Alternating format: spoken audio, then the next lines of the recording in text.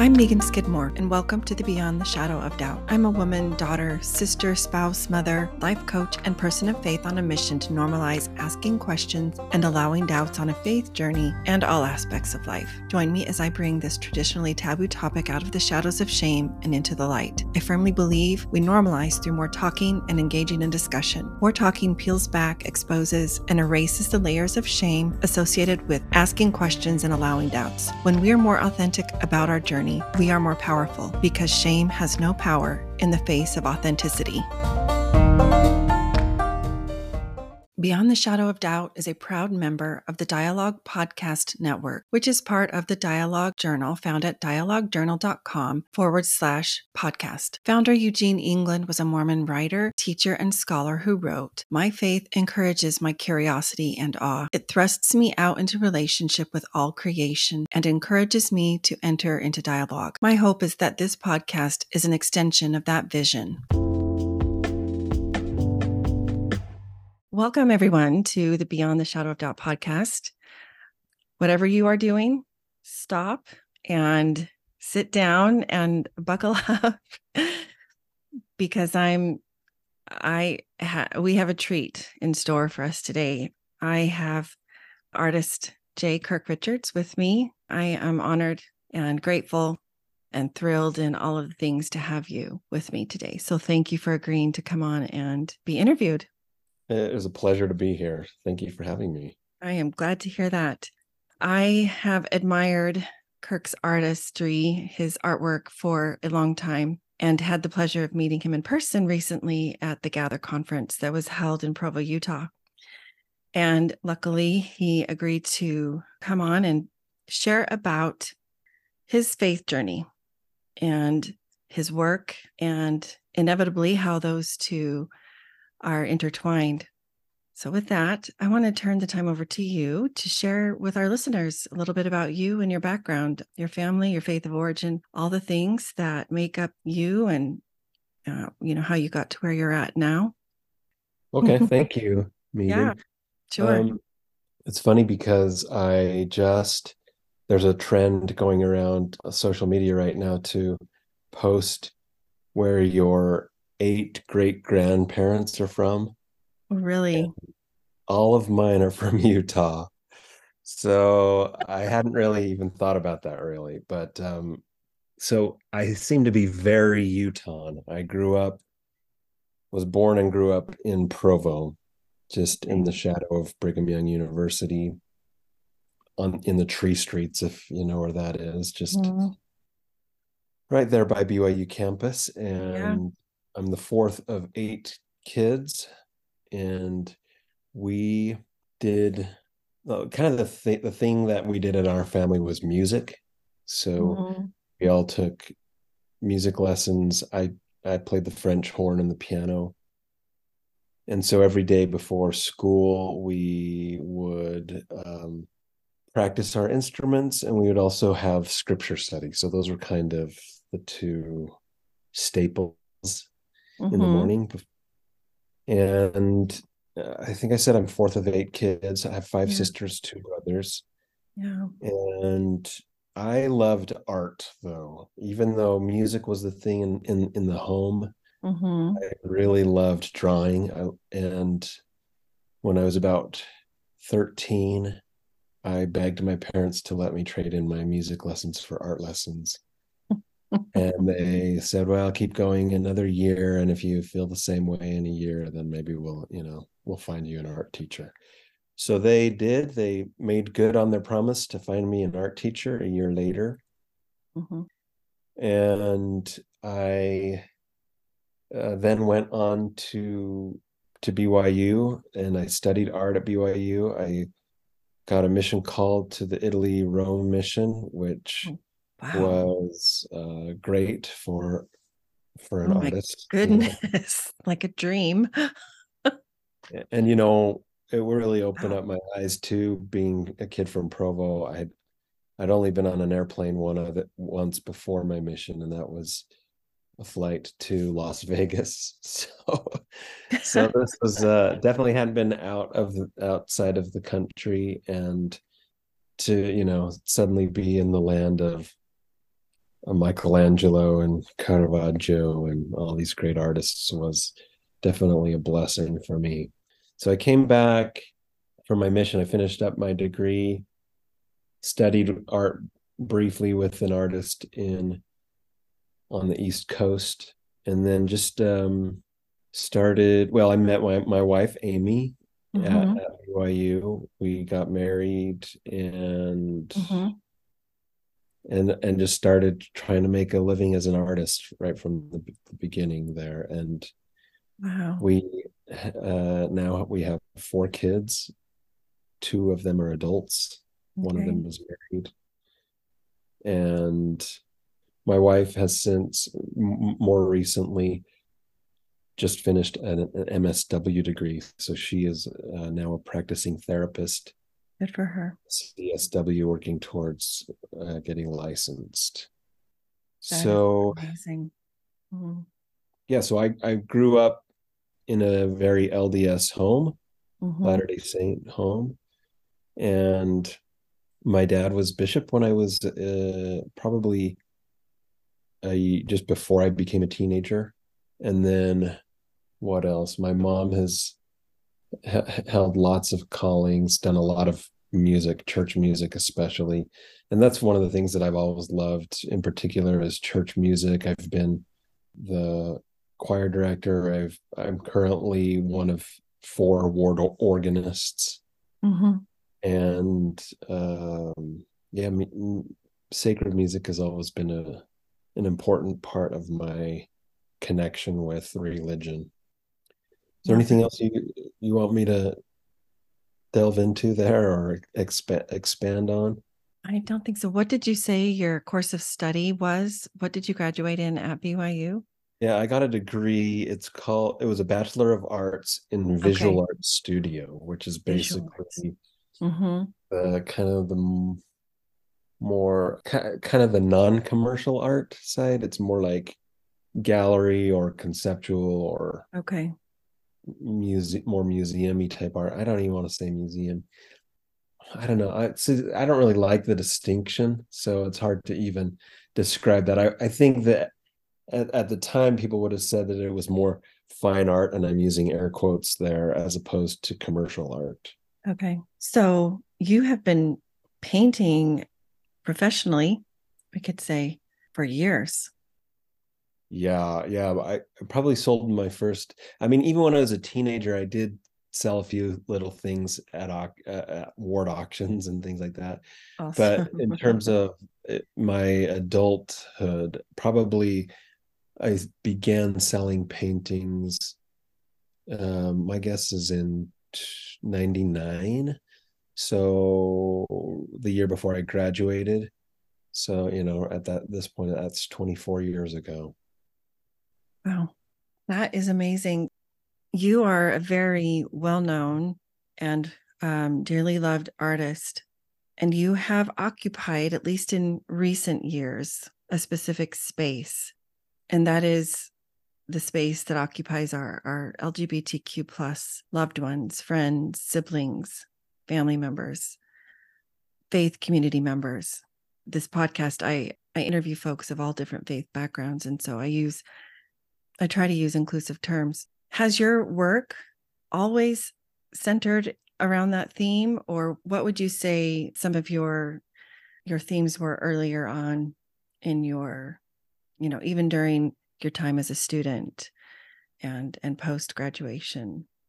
Yeah, I think that I don't have anything that is really overtly LGBTQ in theme until a little bit later in my career. But I would say Mm-hmm. early on, some of the things that I was interested in included feminism, Okay. included kind Mm-hmm. of the poetry of religion. Mm-hmm. Uh, and when it conflicted with maybe the dogma of religion, I would choose the poetry. I would Mm-hmm. choose the mystery and the Mm-hmm. wonder rather than the surety of Yeah. religion. Yeah, for sure. The Um, dogmatic, the black and white. Yeah. there's so much symbolism in what you do, and the themes that you touch on, as you're talking. It's not lost on me. You're talking about feminism, you're talking about the mystery, the beauty, and from an artist point of view, that very much your profession, there's definite beauty to be found in the shadows, in monochromatic work, for sure, in darks and lights. There's beauty there. But I think art would look very similar, very, there would be less diversity, I guess, if colors, and specifically colors of the light spectrum, were not introduced and not a part of that work. Well, I'll tell you something that I remember from what my days studying on the East Coast with an artist called Patrick Devonis. Okay. And Patrick was a Latter-day Saint at the time, and he recounted to me a conversation that he had with one of his mentors or teachers. He said that he was interested in. Patrick said that he wanted to help be part of kind of like a Latter-day Saint art renaissance. Okay. His teacher said, "Oh, I'll tell you why I'm skeptical about that happening, and it's because Latter-day Saints don't want to paint the shadows. They only want to paint the light, and you really cannot highlight the light without the shadows." Yes. So that's something that's always remained with me, and I've thought about quite a bit, is the power of the light as it is demonstrated in contrast with the shadows, and how it's part of a kind of a greater whole. Yes. Oh, that is beautiful. Yes. I feel that so deeply. And actually, the name of my podcast is Beyond the Shadow of Doubt. And so you're talking about shadows. They all, there's a symbiotic relationship there. They cannot exist one without the other. So that is beautiful. Wow, I could just sit here and talk to you about art for a long time. I would love to know, or I would love if you could share more with us about what started to draw your focus, your interest in more, I guess, recent years of painting literally the rainbow. And I know that is not the only theme that can be found in your artwork, but for instance, at the Gather conference, you painted a tent that was clearly of rainbow colors.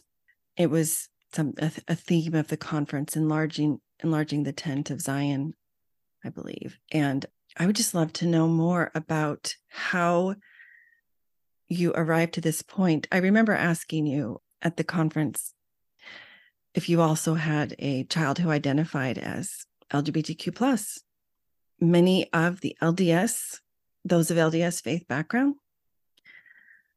that I meet in this space, yikes, this is early on to have tears, but many of them have kids who identify somewhere in that, Yeah. in the queer space. And so I'm always intrigued by I recently had Jeff Anderson on the podcast.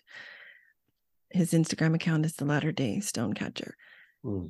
He is an ally, and in his words, he doesn't have a child who identifies as queer, at least not that he knows of yet. So I would just love to know your kind of that backstory there.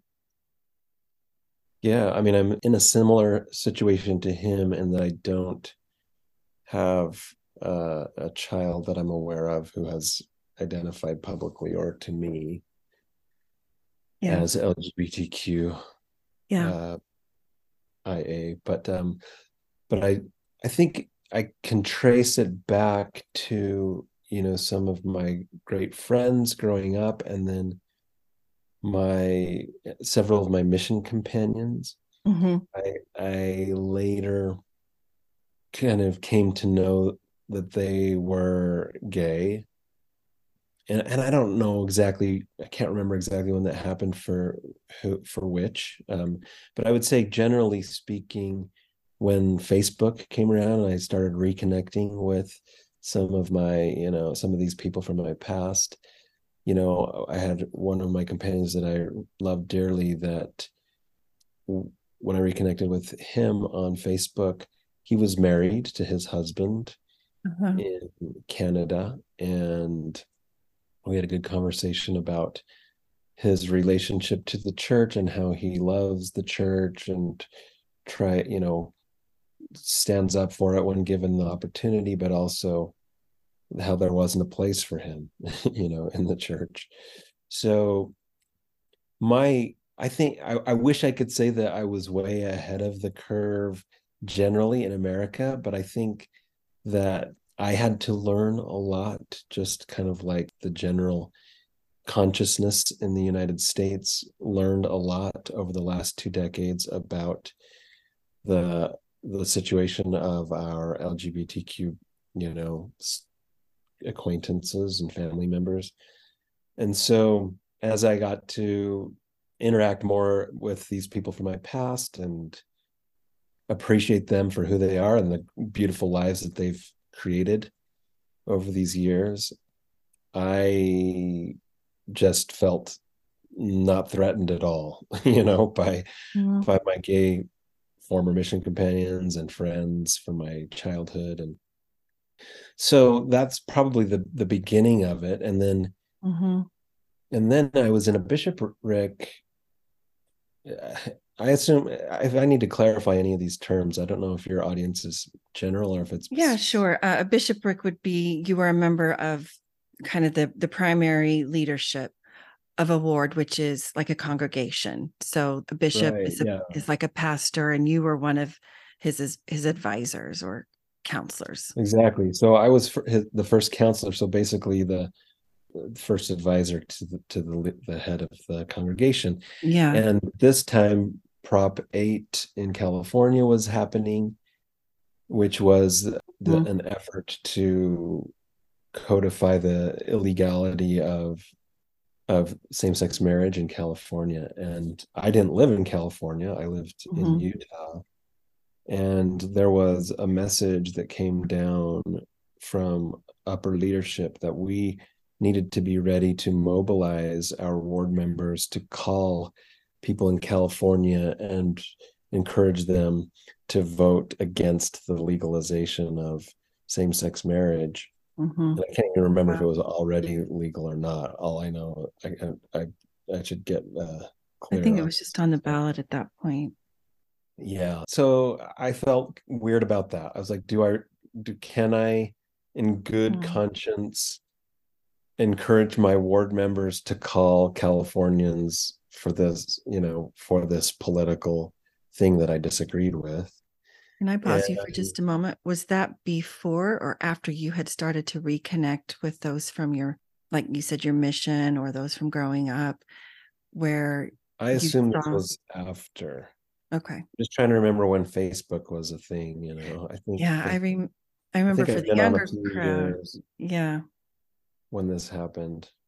it might have been right around the same time, actually. It could have been. It could have been. So there were some videos posted on the church website Mhm. describing the reasons for this initiative. And so I went through those and I was really disappointed. There was a video that said we really need to fight same-sex marriage because if this passes, then we may be forced to serve these people in our businesses. And I just thought that is horrible. We should we should be Mhm. willingly serving them, even if that's not part of our religious practice, right? So Yeah. that I just felt that there was a lot of bigotry and a lack of inspiration behind that initiative. Mhm. And so I don't remember exactly how long after that, but I ruminated on that quite a bit. Mhm. I ended up moving, and so I was no longer in the bishopric. And at that point too, I said I'm not going to. Fortunately, we were never asked to actually start doing that, to start asking our ward members to call California. But had that happened, I wouldn't have I wouldn't have participated. Yeah. So, and then again, I'm fuzzy on the timeline on this, but in the years that in the years after that, I began painting some images. And one of them was an image that you have on your wall there. It's called Jesus Said Love Everyone. Mm-hmm. And it depicts Jesus in a multicolored robe. And Uh, in the robe, you see lots of people. And Jesus kind of has his arms wrapped around this big group of people. And that image was kind of, I don't know, my protest. I mean, the title is comes from a beloved children's hymn, but also I admit there's a bit of passive aggression there in me naming it that. It's just kind of holding up a mirror. Jesus said love everyone, and what are we doing? Are we living up to the basic principles that we learned when we were little children Primary. in Yeah. church? Yeah. So that I was get kind of that. the idea behind that. And then around that time, it might have been a little bit after, it might have been slightly before. I'd have to look at the years, but there was a home that opened up in Provo called Encircle, and you've Mm-hmm. probably Yep. probably a lot of your listeners are familiar with it, but it is basically a place of support for LGBTQ youth. Teenagers can go there, hang out after school. They have some counseling support as well. It's meant to be a place when I went and met with Stephanie, who started it before it even opened. She talked to me about how she wanted it to be kind of a home that these kids could come to, and that there would be cookies baking in the oven, that they would just feel like they were with family there. And Yeah. so I Yeah. was Sure. able to do a painting for the front room of the Encircle house that was there when it opened. And it depicts a family around a table with a child that and a rainbow overhead. Mm-hmm. So Mm-hmm. kind of a scene of embracing and welcoming this LGBT family member. And about that same time, my nephew started attending or started visiting the house and Mm-hmm. saw that painting that I had done and texted me and was like, "Oh, I can talk to my uncle Kirk about this." Oh, wow. So that was really encouraging to me that we were able to connect. That I was able to connect with my nephew at that time. So like you said, I don't have any children, but I've got that I'm aware Loved of. But ones. I've got certainly a nephew who identifies as gay, and there are.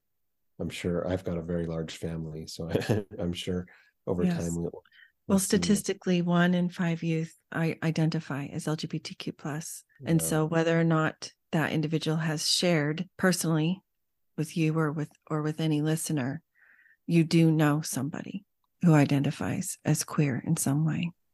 yeah, absolutely. And so, and then over the years since then, I've done quite a few different pieces with rainbows. I have a piece called "We Have a Rainbow House," Yes, I love that one. and it's just a statement more than anything else. And it's I think of it also as a symbol for like our community at large. That's just a fact that we have a lot of LGBTQ family members and community members in our midst, and so let's treat them well. Let's do what we can to be loving to all of our family, all of our community, as much as possible. You know, I love that. We have a rainbow house. The word house is used to indicate a domicile, a place where we live, right? In our faith or any faith community, it's often used to when we're talking about the actual building People will call it the Lord's house. Yeah, yeah. So we can apply that idea that we have a rainbow house to, we have a rainbow neighborhood, we have a rainbow church. We've got, everywhere Right. we go, we have loved ones that policies and social norms are hostile to, and that we can make changes to be welcoming, inclusive, and really get outside of our own limited experience, and really put into practice the golden rule. Jesus said that, and almost all religions have some form of the golden rule, that we want to treat Yes. others as we would like to be treated. In order to do that, we have to open our minds to their experiences. Yes, absolutely. And for many, you're talking pretty openly. You're quite a ways along in this journey, and I think it's particularly, I'll use the word tricky. Perhaps challenging is also a word that could be used to describe. But for everybody internally, it's a little different what they experience. But whatever it is, certain things keep folks from expressing out loud, whether it's just in a one-on-one situation or in a group situation, or in a faith community type situation, whether or not that's in the actual church building, right? These conversations can happen in a friend's home, at breaking bread over a meal, going on a walk, whatever. It's generally not something that folks feel comfortable talking about, especially when it goes contrary to what either they've been taught, their understanding, or what the general conversation is in their circles, in their world, we could say. Can you speak to that process as you have experienced it? And you may have to go back a few years. Again, I know it was a while ago when you started to see, wait a minute, this missionary companion who I knew then is still a beautiful soul now. And you said something you said, I didn't feel threatened at all. You could see that he was living a life that was different. We could even say incongruent with what you had been teaching as missionaries, right? What is that process like for you when you see something that is different than you have been taught, that you were raised with, that maybe doesn't make sense, or initially you may not understand? Can you share with our listeners what that is like for you, and what you do to navigate that? So how I navigate it personally, or how I talk to other people about it, or How you, that internal process where you allow yourself to, you acknowledge, okay, you know what? This is real. Like, I still love this mission companion of mine, and yet X, Y, and Z. And you are left in one hand with A, and in the other hand, B. And many, I think, feel this expectation to choose either or. And because the alternative would be that then they're considered no longer a believer, or they're less than, or less faithful, or there's shame attached with, this doesn't make sense to me.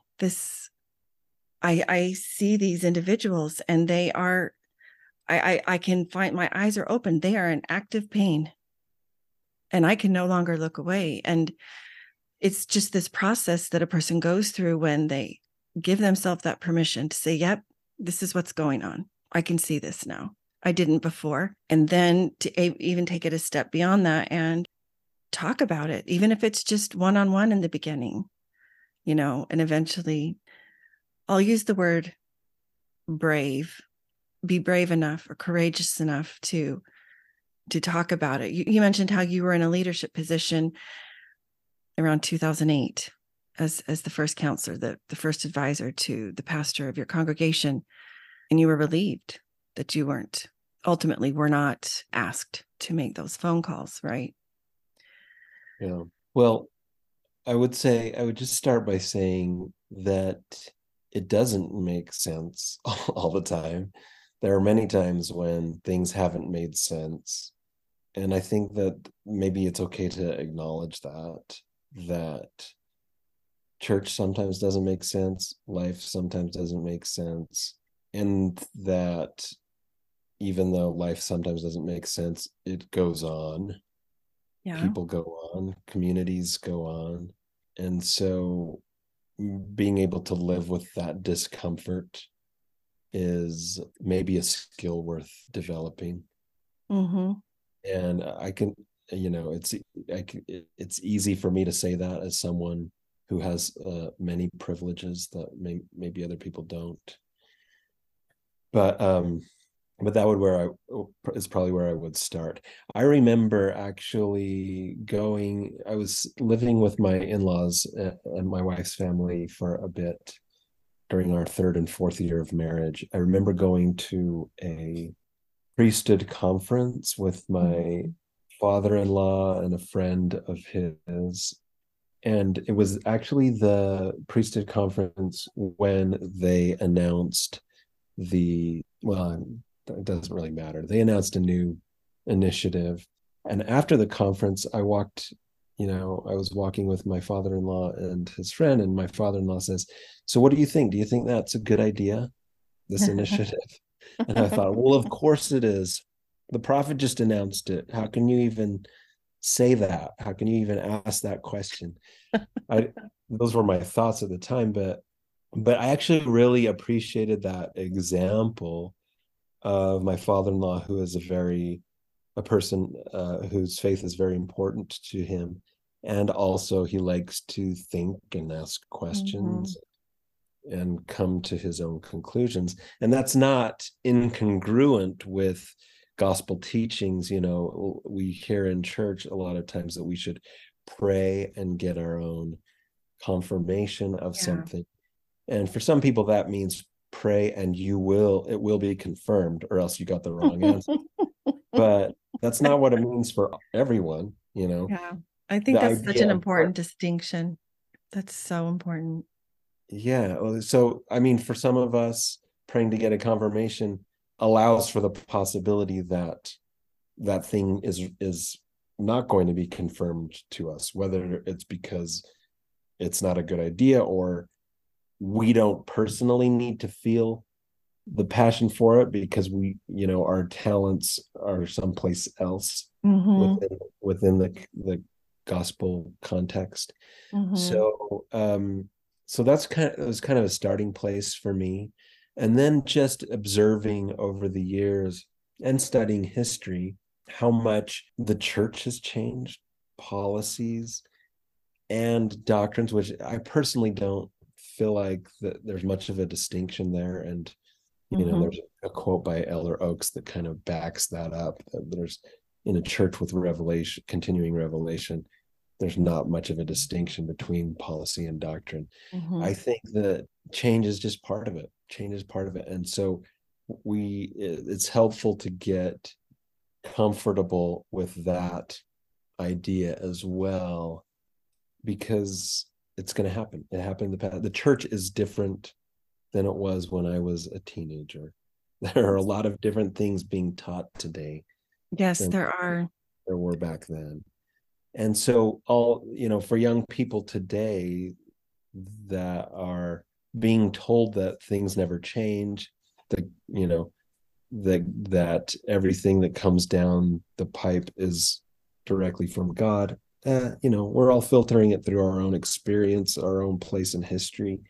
And I can guarantee that in 20 years, the church is going to look a lot different than it does right now. And so people should be prepared for that as well. And so I have become less attached to any specific outcomes for people in my life. They may decide that the best thing for them is to no longer participate in a church community, and I can absolutely understand and respect that. I have to agree with you. I didn't used to fully embrace or understand that idea, but I do now, especially as um just I have new understanding revealed to me, and just kind of the blinders have been lifted from before my eyes. And my hope would be that we can make our communities, including church and other places, place that is inclusive, safe for our loved ones, and that is full of the love of God for all. And so I think it's worth trying to do that. Some people, decide that that can't be their mission, and that's fine. And there are moments when I feel that it is partly my mission, and there are moments when I feel like it can't be my mission, and so I kind of in and out of that. But that's kind of how I think about it. Did that answer your question? Yeah, it did. And I just wanted to add, I really like how you brought up this idea of policy and doctrine, and how you quoted Elder Oaks. And to be honest, that's always been a little bit cloudy for me. I appreciate your viewpoint, and that change is part of it. And I have felt that, and it is, you can go back and read the history, and you can see where certain things that were seen or understood a certain way, it just isn't that way in present day. And at the time it was called doctrine. It was. But then that happened, it was. and it was called policy. And so that might be a pattern that we can see, where we assert that something is doctrine with all of our hearts, and until it changes, and then we let go of that, and we say that it was a policy that changed. And I think if there's any resistance or hesitancy that an individual might feel in even considering that, it's worth taking a look at. It's worth examining, maybe sitting with. I love how you brought up feeling discomfort. It's a skill that we can cultivate. I believe the same when it comes to really seeing how things have changed over time. That only just coincides with this idea of our belief in ongoing revelation and restoration of Christ's gospel. We're a living organism. We've heard that term used, and the definition of living and being an organism. You're an organism. I'm an organism. There is inevitable change that happens as that organism grows and lives and breathes and develops and ages. Yeah, absolutely. It's a natural process, a natural life process. Please join us tomorrow for our next episode, part 2 of my interview with J. Kirk Richards. First Friday's free coaching, a confidential group to bring all the questions, vent frustrations, share fears, express doubts. Navigating a new and uncertain reality is hard enough. Let's remove the worry of judgment from others. In this group, I will help you help yourself so that you can be there for your child, family, loved ones, and for you too. Click the link in the show notes to sign up. You must complete the agreement. Hopeful Spaces is a Dallas Hope Charities component of Hopeful Discussions, sponsored by Mercedes-Benz Financial Services USA. It's a free monthly parent, ally, or caregiver support group facilitated by Megan Skidmore Coaching. Email chc@dallashopecharities.org for more info. Visit meganskidmorecoaching.com to find this podcast and additional free resources, including the link for a complimentary coaching session. Follow me on Facebook or Instagram for more, or to send me a DM. Help the podcast grow. Please follow, review, and share with a friend.